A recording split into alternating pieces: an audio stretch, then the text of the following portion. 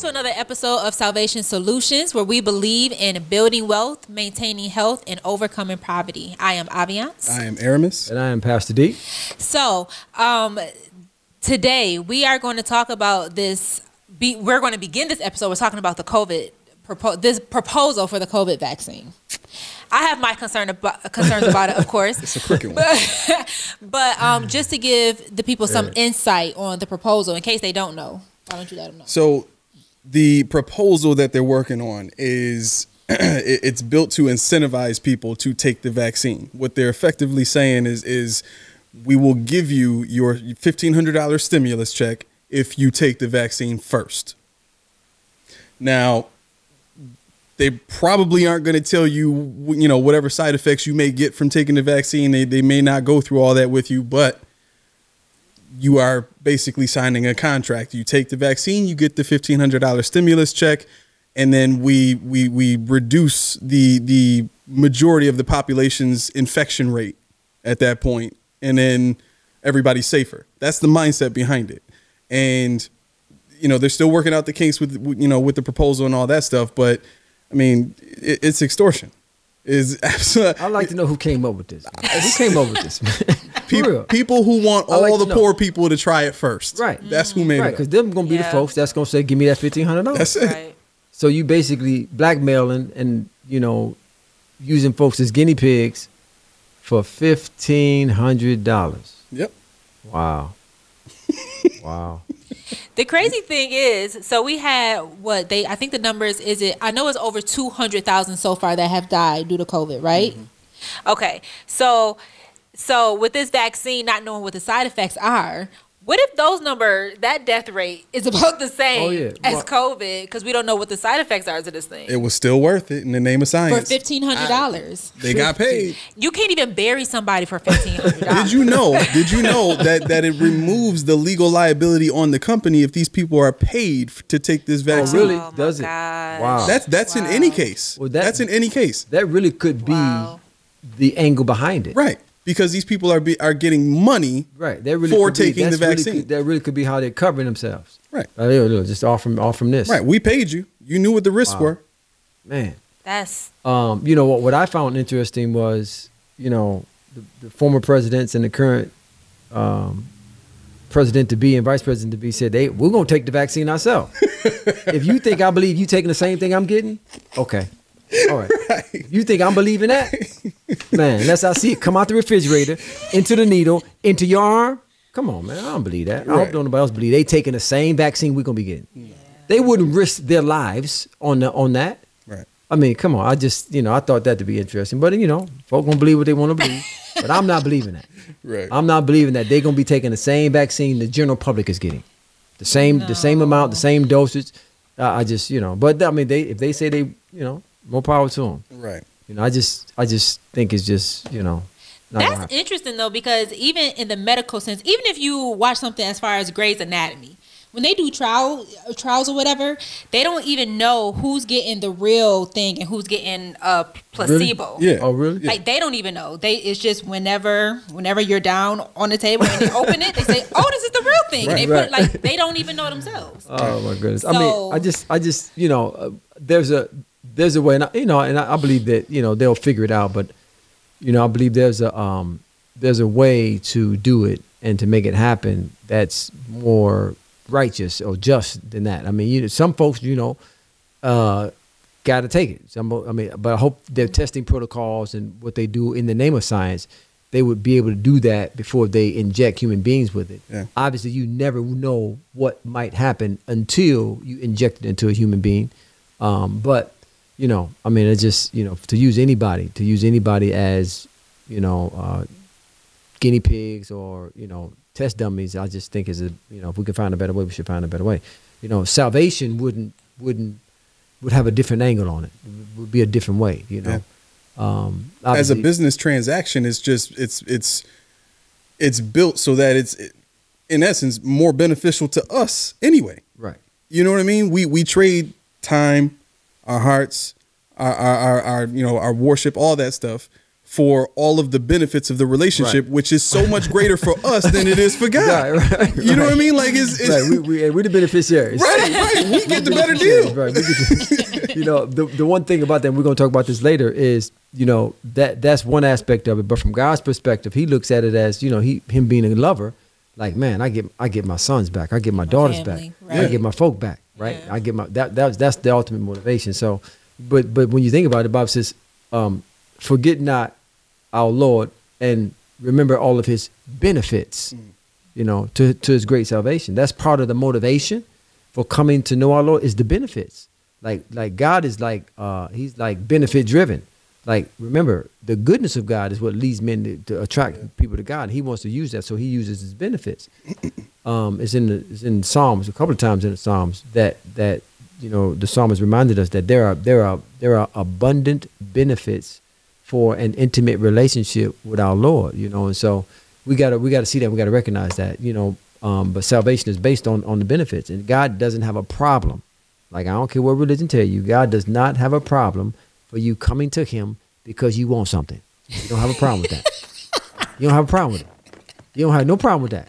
Well, that's crooked. People should be going to God with expectations. Right. He's not a genie. Right. That's fine. That's still my father. Right. I mean, listen, genie me. Genie me. I love it when you come to me. Right. I love it when it's a blessing to me. Right. I just got on somebody. I don't know who I was getting on. I just got on somebody for sitting around and having a need, not calling me, telling me about it. I said, you robbed me. You robbed me. Right? You robbed me. I was serious. You robbing me. Yeah. Like, you robbing me. I can't show you my love. Right. Don't do that to me. You better not sit over there. You sitting over there and you got a need. You ain't telling me about it. I was serious. See, I believe when the Bible says it's more blessed to give than to receive. I believe that. Right? Don't do that to me. Don't you sit over there. Like, don't you tell me that ain't your birthday. He's my father. Right? Don't He's you tell mad me at me. He got a lot of nerve talking about happy don't birthday. tell when birthdays are. We got to wish baby happy birthday. Happy birthday to baby. Avi Love. Happy birthday. Happy birthday. Yeah. Praise God. 35 today. Yeah. So, but my point is, has she not told me that, we'd have a problem. Right? The point is, it's more blessed to give. Like, I agree with that, Pop, by the way. If folks don't want to tell when their birthdays is, I got a problem with that. I got a problem. Okay, moving on here. Because Papa D don't like telling nobody when that thing you is. need to know that. You don't find out till you see the birthday pictures on Facebook at 9 at night. That's when I'm finding out. I had to put it in my calendar. Ain't no big deal. Ain't no big deal. If the wife don't post, we would never know. We would never know. Oh. That's all y'all need to know is I'm 25 forever. That's all y'all need to know. That's all y'all need to know. You can't be 25 with a 35-year-old daughter. Yes, you can. It's happening right now. No, but it's like God. That's how we got to see it. That's salvation. It's more blessed to give than to receive. So don't you tell me when you got a need. Don't you sit over there and not call me. And that's how we got to think. Right? We got to think like that. That the need was an opportunity for me as the giver to be blessed. I'm looking for opportunities to be a blessing to people. I'm looking for opportunities to give to people, and that's how God wants us to live life. I was just gonna real quick. So where do you think that mindset comes from? Where people think like, because you see parents do this. Well, they only call me when they need something. I'm not you know what I mean? Like it had to have started somewhere. Where does that come from? That's true. It comes from a need to feel significant, right? It comes from a need to feel like, you're bigger than what you really are. I mean, if you're listen, if you're comfortable in who you are, if you believe in who God has made you to be, if you believe in the love of God, like to really get to the root of that issue, it's a love issue. It's a love relationship issue. There's nothing more empowering. At the same time, there's nothing more grounding than love. When you're in a love relationship with God, there's nothing more satisfying. There's nothing more filling. Man, I don't need nobody else to love me. Once you're entangled in this love affair with God Almighty, I don't need nobody else to call on me. I don't need nobody else to look to me. Listen, use me. I don't care. Because that's what love says. That's what love does. Love is like, listen, here, Bible says while we were yet sinners, he died for it. Listen, we wasn't even on his team. We weren't even on his team. Like we was fighting against him. Right. He wasn't even on the team. Use me. So do you think it, and I don't want to get too far off topic, but do you think that it's more of a communication issue? That, like, okay, so here's the premise that I'm thinking of behind this question. Let's say, for instance, I go a month without talking to my parents, right? And then I call them up, because I'm broke, busted somewhere, need to be able to get home. I'm in trouble. I need help, right? And then the response I get is, well, where you been for a month? You ain't called nobody in 30 days. You ain't did this and that. It serves you right to be, stuck out there and doing this, that, and the other thing. You shouldn't have been out there. You should have been calling. You should have been coming over. You should have been visiting. Stop. Ain't no love in that, man. Ain't no love. That's just ain't no love in that. Man. Okay, so that kind of answers the question was, is it a matter of the love in the parent or the love? Especially if I don't know why you ain't called me. Especially if I don't know why you. If I don't know. Right, I just don't see no love in that. I mean, I just don't see no love in that. I get it. I mean, even when, we got to get to a place, and I'm speaking specifically as the body of Christ. Mm-hmm. We got to get to a place to where we really believe in forgiving people. We really believe in not holding on to anger. Like the Bible says, anger resteth in the bosom of fools. A fool is one who says no to God. So basically I'm saying, no, Lord, I know you don't want me to be angry, but I'm going to be angry. I'm holding on to this because they should, you know what? There's no rule. You got to take it case by case. A parent might be justified in saying that. We don't know, but initially off, what you just presented, I just don't see no love in that. I mean, Come on, man. Listen, we should really be at a place to where it's hard for me to stay mad at you. It's like it's hard for me to stay angry at you. That's the effect of salvation. Like man, it's hard. It's hard. Like I wish I could stay upset with you a little longer. Right. But it's hard, So that's where we should be with that. It's just we gotta be rooted and grounded. That's what the Paul prayed. That's one of the prayers Paul prayed for the church. That we will be rooted and grounded in love. That's where everything begins. We got to be rooted and grounded in love. And when you're talking about relationships, in the book we're talking about the relationship between Black America and White America. That relationship has to be viewed from the perspective of love.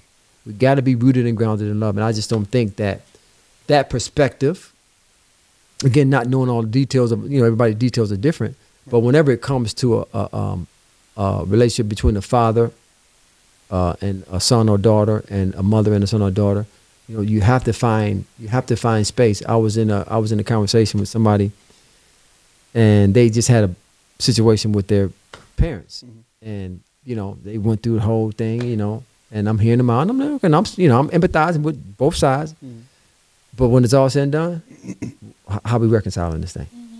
How we fixing it? I get it. They was wrong. Right. Listen, how we fixing it? Right. That's how we got to think. How we fixing it? So that's what it comes down to. How we reconcile, how we get it. Because when you're in love, you hate broken relationships. When you're in love, now when you ain't in love, okay, I get it. But we believers, we should be in love. Like, in love that's it.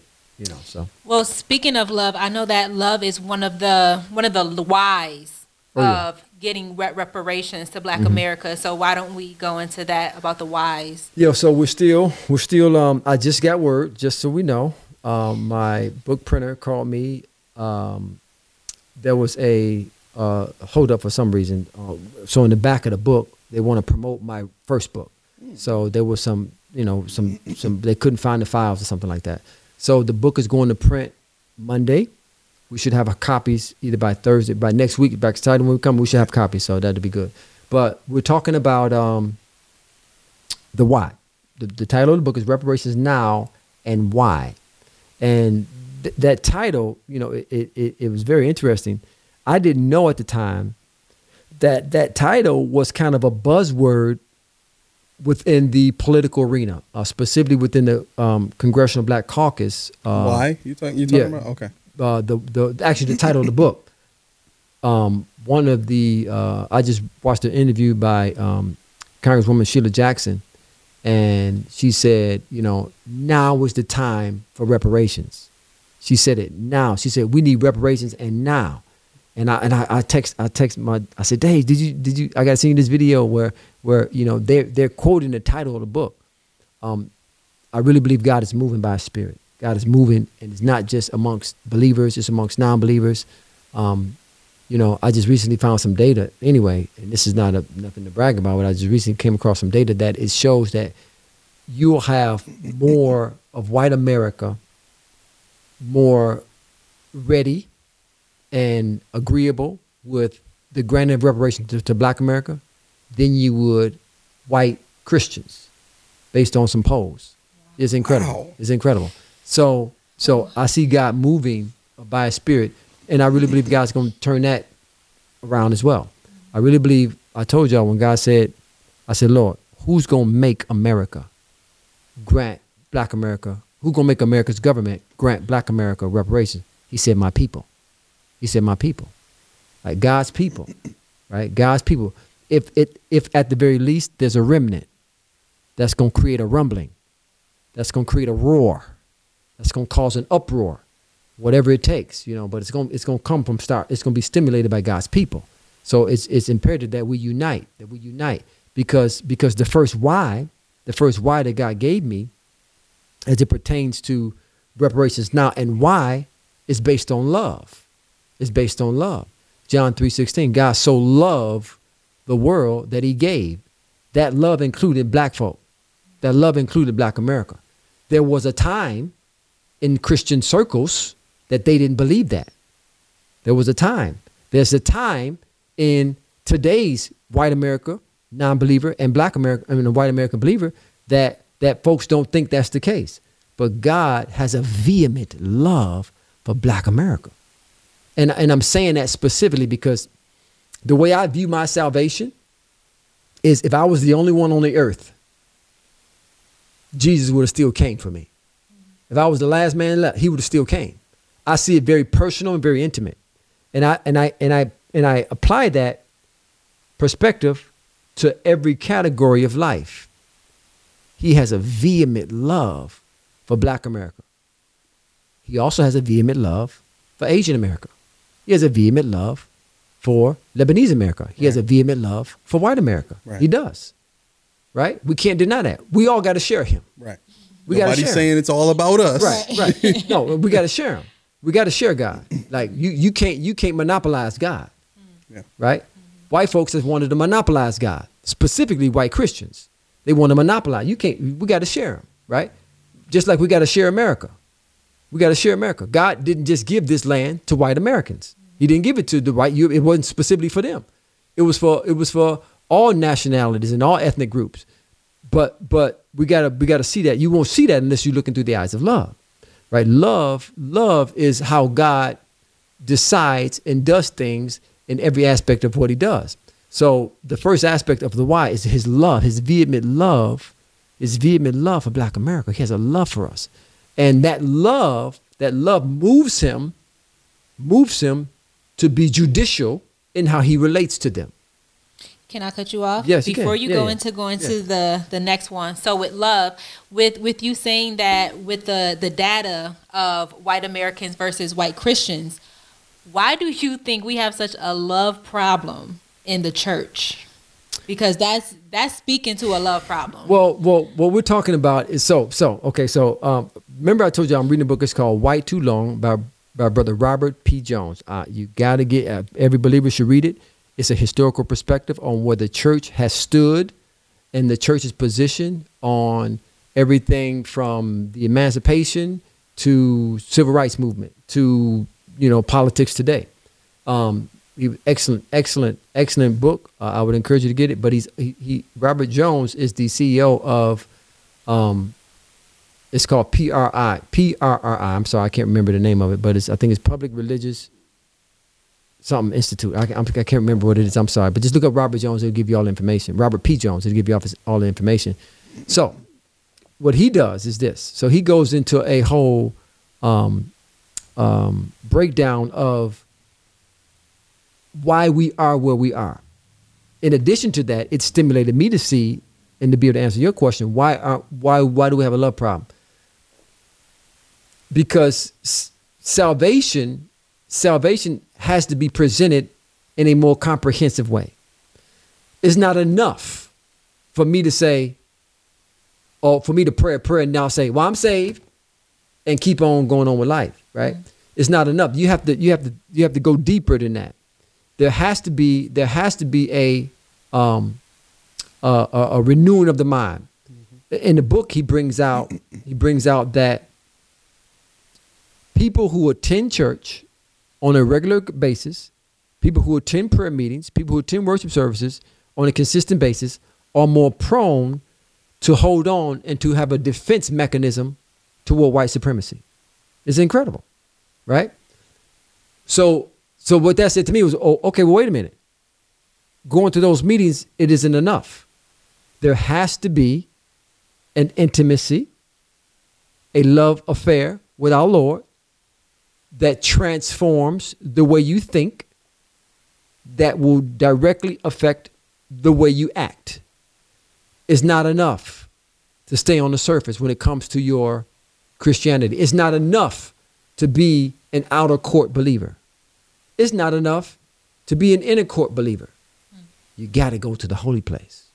You got to get it. See, that's where love flourishes. That's where love is without limits. That's where love consumes you, right? The Bible says that love is a consuming fire, right? We talked about, I don't know if we mentioned it on the show, but I said people want to love with space. They want to be in love with God, but they want to be further enough away from Him that I can still do what I want to do, right? But love is designed to chew away all the space, to bring you into a oneness in thought, oneness in action.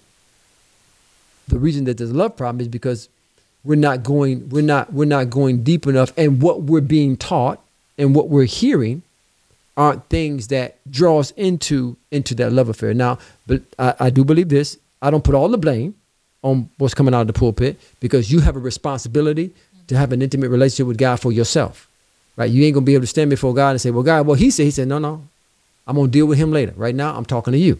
Right. What did you do to draw closer to me, right? So, there's a lot of reasons, different reasons for it, but I really believe that it starts with once you come to me and you say, I want to accept Jesus, I say, okay, wonderful. But now here's what we got to do to get to where you want to go. See, for me, my question was, Lord, what must I do to be the man you called me to be? I wanted to go all the way I wanted to score a touchdown with the thing. Like, I wasn't playing with it. Like, let's get that thing in the box. Mm-hmm. So for me, it was about not only, a confession or a minor prayer, but it was more of a, man, what do I have to do to change? Like, what do I have to do to be a different person? So I think when you do that, love has to be at the forefront. Love has to be at the forefront. And I just don't know if that's what's at the forefront of a lot of people. Like, we talk about reading your Bible. Like I didn't start reading my Bible to gather biblical information. I started reading my Bible because I wanted to know love. I wanted to know love. Man, I wanted to know love. Like, that was it. Like, right. I want to know love. I mean, in the process, I gathered the knowledge of the Bible and scripture and can quote it and all that stuff. But I wanted to know love. And once I started reading the thing, I started seeing love. I started getting closer to love. I started building love. I read my Bible because I want to know love. Not because I want to be able to quote scripture. Well, see, that's interesting because you say that you wanted to read the Bible for love. But some people would say, well, I don't interpret the Bible the way that you do. Some people actually want to be stuck in the Old Testament where God was doing a lot of judging and a lot of laws and things of that nature. So I think it may be the way that people may be reading it as well. Well, whoever that person would be, they're off. They're off. And they'll never hit the target. Because if you don't want to know love, you don't want to know God. So you're going to always be off.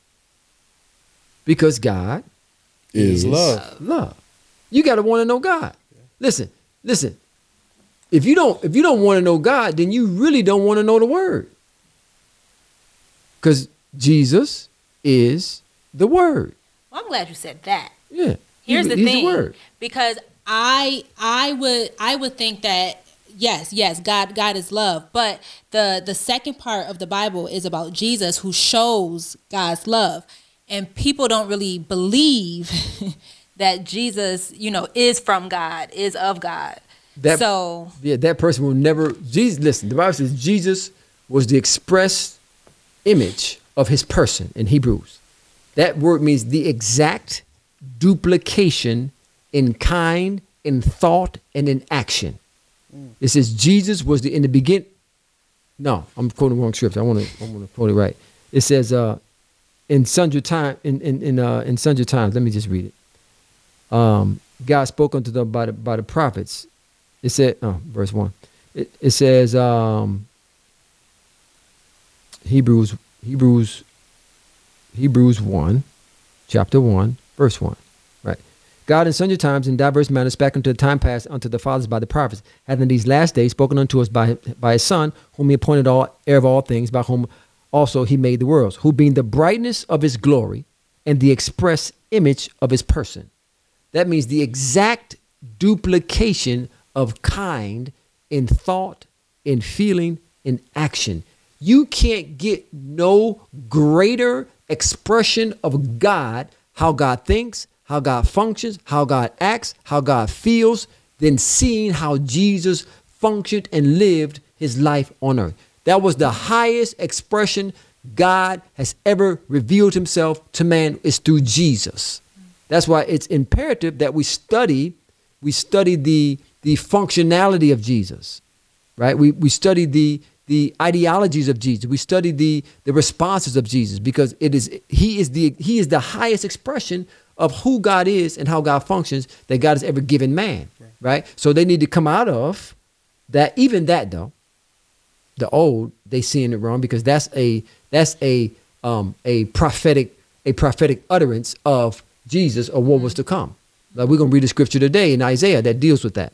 But Jesus, he's the highest expression of who God is and how God functions. If you want to know what God would do in a particular situation, how God would act in a particular situation, then look at the life of Jesus, and it'll be there for you to see. Okay, so I know that there's some other whys, and you did say oneness as well, but I know you was getting into the judgment and the justice of that too. But can you speak of oneness, since we're talking about love as well? No doubt. So love is designed.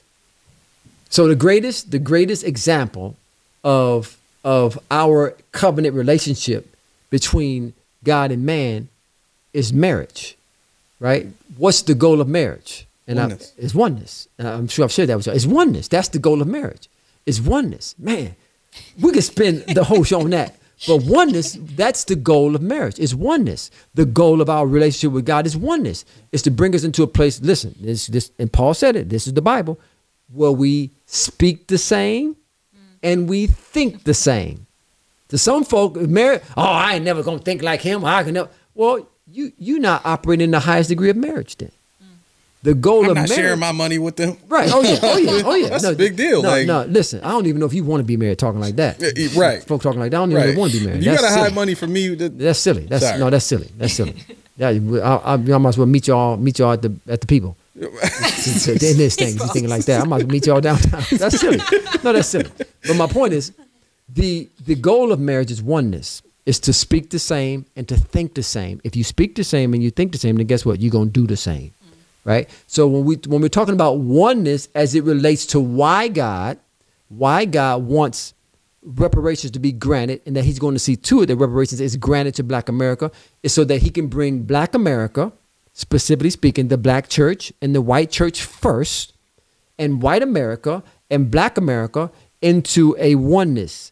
This will only happen through the process of reconciliation. Through the process of reconciliation. Reconciliation is a process. Reconciliation is not. And Robert Jones was bringing this out in the book. We can't circumvent the process, or we can't take a shortcut through the process of reparations. Most white Americans and most white Christians Americans, they want reconciliation to look something like this. We're sorry. Black folk, forgive us. We move on. Right. No, Yeah. no.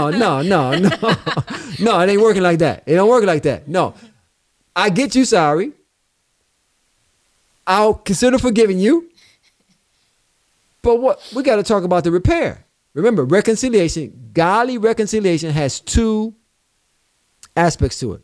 It has repentance, which means you got to see me differently now. White man, you got to see black man differently. Like you got to see him as your equal.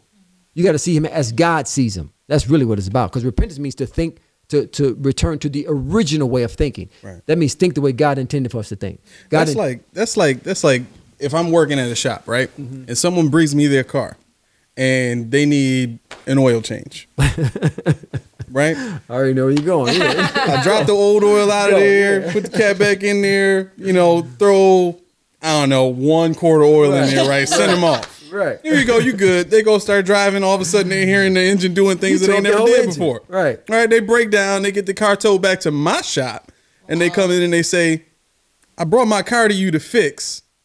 It left your shop and it broke. What are we going to do? And you're going to give them the rest of the oil. No, I'm not even going to say that. I'm going to say, I'm sorry. And that's it. Oh, no. We got a problem. I'm sorry. We got a problem. But I apologize. Why is this not done? Right. No, that's why we still got a problem? That's exactly what it is. Or a step further. Let's take it a step further. Because this is where we are really. Well, we gave y'all a black president. That's what Mitch McConnell said. We gave y'all civil rights. Well, I gave you a new air filter. Right. That ain't got nothing to do with it. Right. It ain't got nothing to do with the problem. Right. So you said, well, here, I'm going to give you, here, I forgot to put here, I'm going to give you another can of oil. But my engine tore up. Right. The engine blowing up already. I need a new engine. No, you're going to pay for the engine. Right. Because, but God intended for white men to see black men as their equal, and he intended for black men to see white men as their equal. He intended for white women, black, same thing. I mean, we're all created in the image and likeness of God. And until you see me like that, you ain't all the way dealt with your white supremacy, right? The root of it. So I was talking to somebody this week, and we've fallen short of really what it's all about. We think the emancipation ended white supremacy. It didn't. It might have, and we got a whole nother conversation about this. It might have ended slavery legally in certain states, but it didn't end white supremacy. See, slavery is the expression of white supremacy. Yeah. White supremacy isn't the expression of slavery, right? So just because we ended slavery legally does not mean white supremacy ended. That's why you see it manifested in Jim Crow. You see it manifested in black codes. You see it manifested in redlining. You see it manifested in economic oppression. You see it manifested in the maldistribution of the wealth and the resources of this land. You see it manifested in depriving black folks of. You see it manifested in all kinds of ways. Same spirit, different application. Same spirit, different manifestation, different application. Exactly. So what we got to get to the point is, I don't even know if you. The only one thing, I shouldn't say that. There's only one thing that can deal with white supremacy, and that is not just a confession of salvation, but a complete transformation via salvation. That's how you deal with that white supremacist thought. So what we can do is we can curb the expression of it legislatively, but you can't legislate it. We won't legislate it out of America, right? But we can do enough legislatively to prevent it from fully manifesting and having the effect that it's had on black America for these past 400 years. God wants us to repent.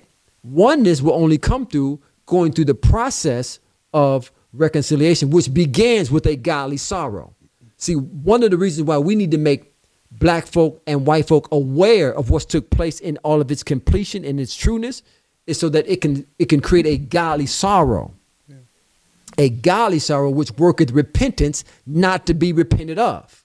And then it gives you the application and the response of a person who's experienced godly sorrow.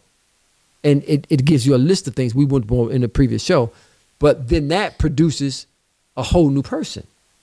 And that's what it's going to take to deal with the spirit of white supremacy. It's a spirit. Now the acts of that spirit we can eliminate, and we can eliminate and then punish those and repair those, punish those who administer it and repair those who suffer it. right? And I think that's what it's going to take. The oneness will produce a revelate or will release a revelation of God, a beauty of the Lord that will attract the unbeliever. I don't know if you talk about this in the book, but how do you separate the areas of the word where people derive that white supremacist mindset from where we're deriving the spirit of reparations? You know what I mean? Like how do you avoid people trying to, I guess, call the word hypocritical in that sense? Well, there are those who we talked about it earlier. When you approach the word from the wrong perspective, right? So Paul said it like this. He says, the Bereans, they searched the scriptures. There's nothing wrong with me checking you up and fact finding and making sure what you're saying is right. Right. But it's my perspective when I do that. He says the Berean church, they searched the scriptures to see if those things were so.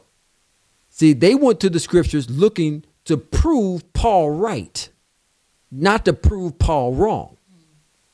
Most white supremacists, when they formulated that ideology in their mind, then they went to the scriptures to back it up. Oh, okay. They didn't get that from the scriptures and then go propagate it. Okay. So for what some kind of way they formulated that in their mind, then you can probably taking the Bible out of context, find something in there to support your ideology. But if you take it out of the context of love, see, that's what happened to Satan. He thought he could, the Bible says in Ezekiel that I will destroy the Most High.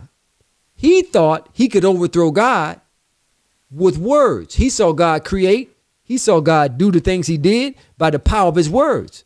And he's sitting back there, well, I can do the same thing. You know, he got lifted up in pride and glory in all of his glory. And he figured he could overthrow the throne of God by speaking it. He had deceived a third of the angels, but he missed one thing. Unless the word is spoken in love, it don't work. It don't work. Faith worketh by love.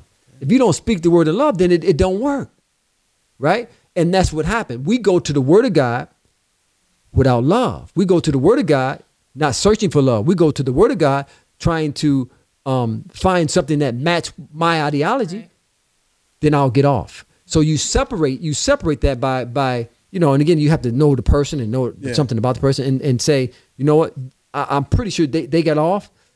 Instead of them going to confirm, like you'll have some people go to the word of God and try to deny that it's the word of God for black folks to be reparated.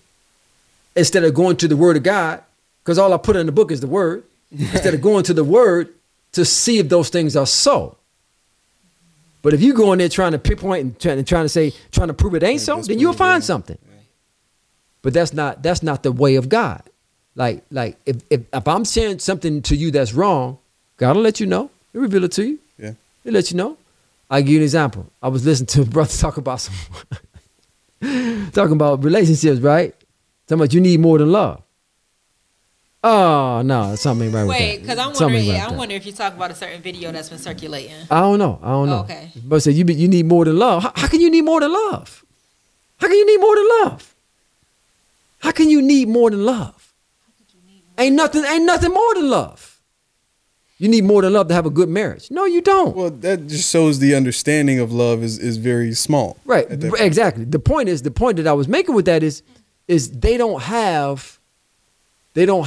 not going to the word with the right perspective. Yeah. Right? The perspective has to be right. So you would distinguish between those who really want the will of God, man. They want God. They're not idolizing God.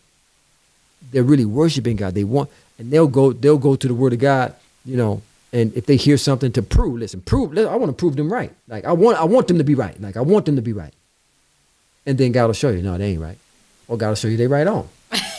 One of the two. And that's how we do it, So yes, go ahead. Okay. So to think about the love thing. Okay. So the only thing that came to my mind though, with love not being enough, is that there are some relationships that are together because one party loves and the other party is not loving at all. Right, I get that. So sometimes love isn't enough, because if you are being constantly hurt by someone, you do have to love yourself more than being hurt in that love. Or am I wrong? Right. No. Wait, where you said that. Let's see how you said it. You said so sometimes love isn't enough when the other one is not loving. Love isn't enough to do what? Love isn't enough to sustain that relationship. If only one party is loving and the other party is constantly hurting. Right. Well, no, we'll get it. Okay. But for a marriage to work, both parties gotta love. Okay. No, I just wanted you to say that. So I that's didn't want not somebody saying, to take that. but that's not an indictment on love. Both parties got to be loved. Okay. Got to love. That's not But an. there's still an extension of, well, not an extension, but there's still a period of long suffering that has to go into. Well, that too. That. But what she's saying is she's looking at it schematically, mechanically. Okay. Like mechanically, Yeah. marriage is designed for both parties to love. Right.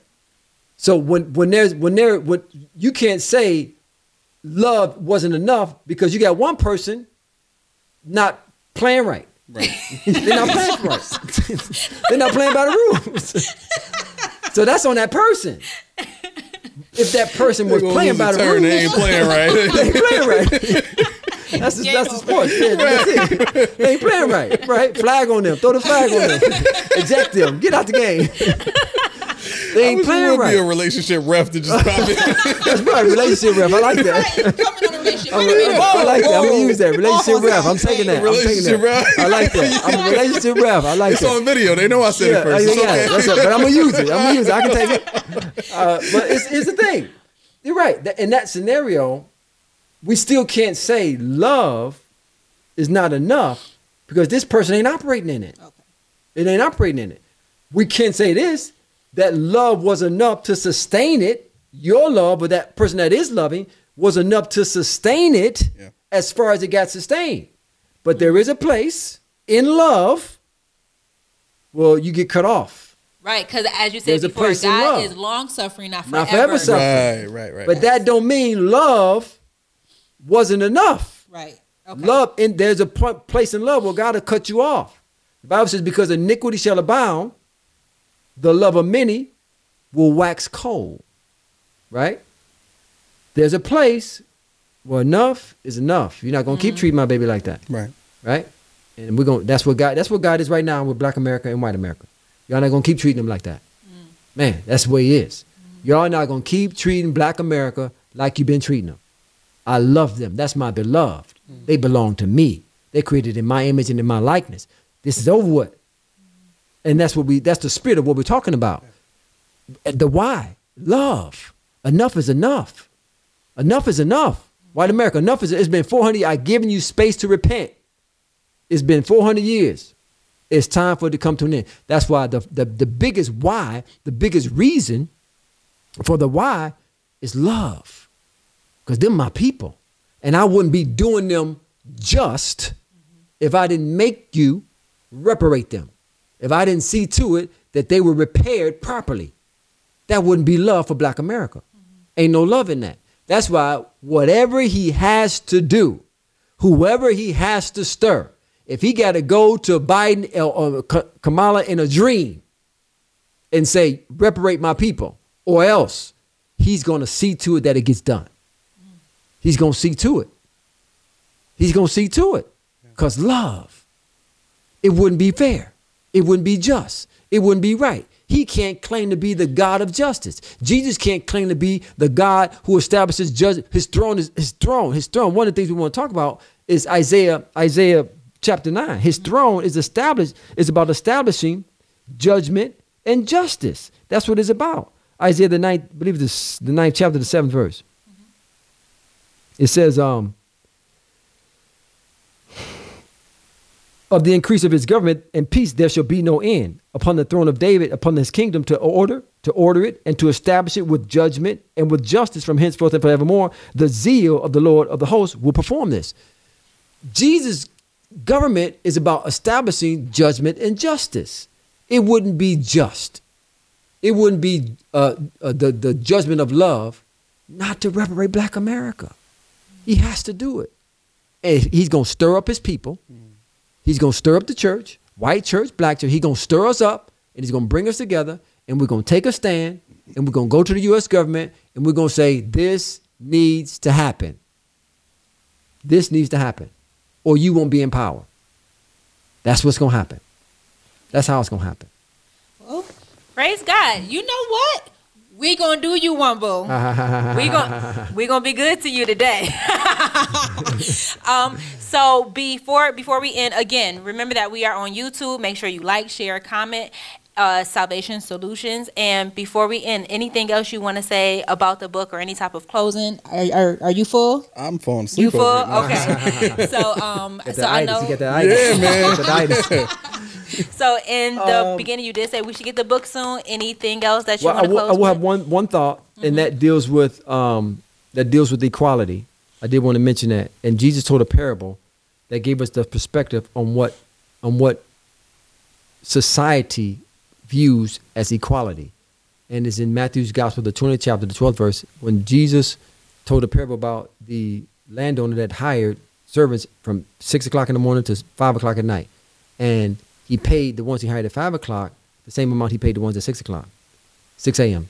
And the ones, when they found out that he paid the people he hired at 5 o'clock the same amount, they made this statement to him. They said, what you did wasn't just. He said, well, why you say that? He says, because you made them equal to us. I know we're marching for equality. We're fighting for equality. We're chanting for equality. We're asking for a lot of things to express equality. But true equality won't be fully seen or manifested until there's economic equality. And reparations is going to accelerate the economic equality being established in our America. And God's going to see to it that it happens. And when that happens, you're going to see a revival break out that's going to reveal the goodness of God, and America will be what God intended for America to be. Praise God. Okay, this is another episode of Salvation Solutions, where we believe in building wealth, maintaining health, and overcoming poverty. Until next time, continue to be safe and be blessed.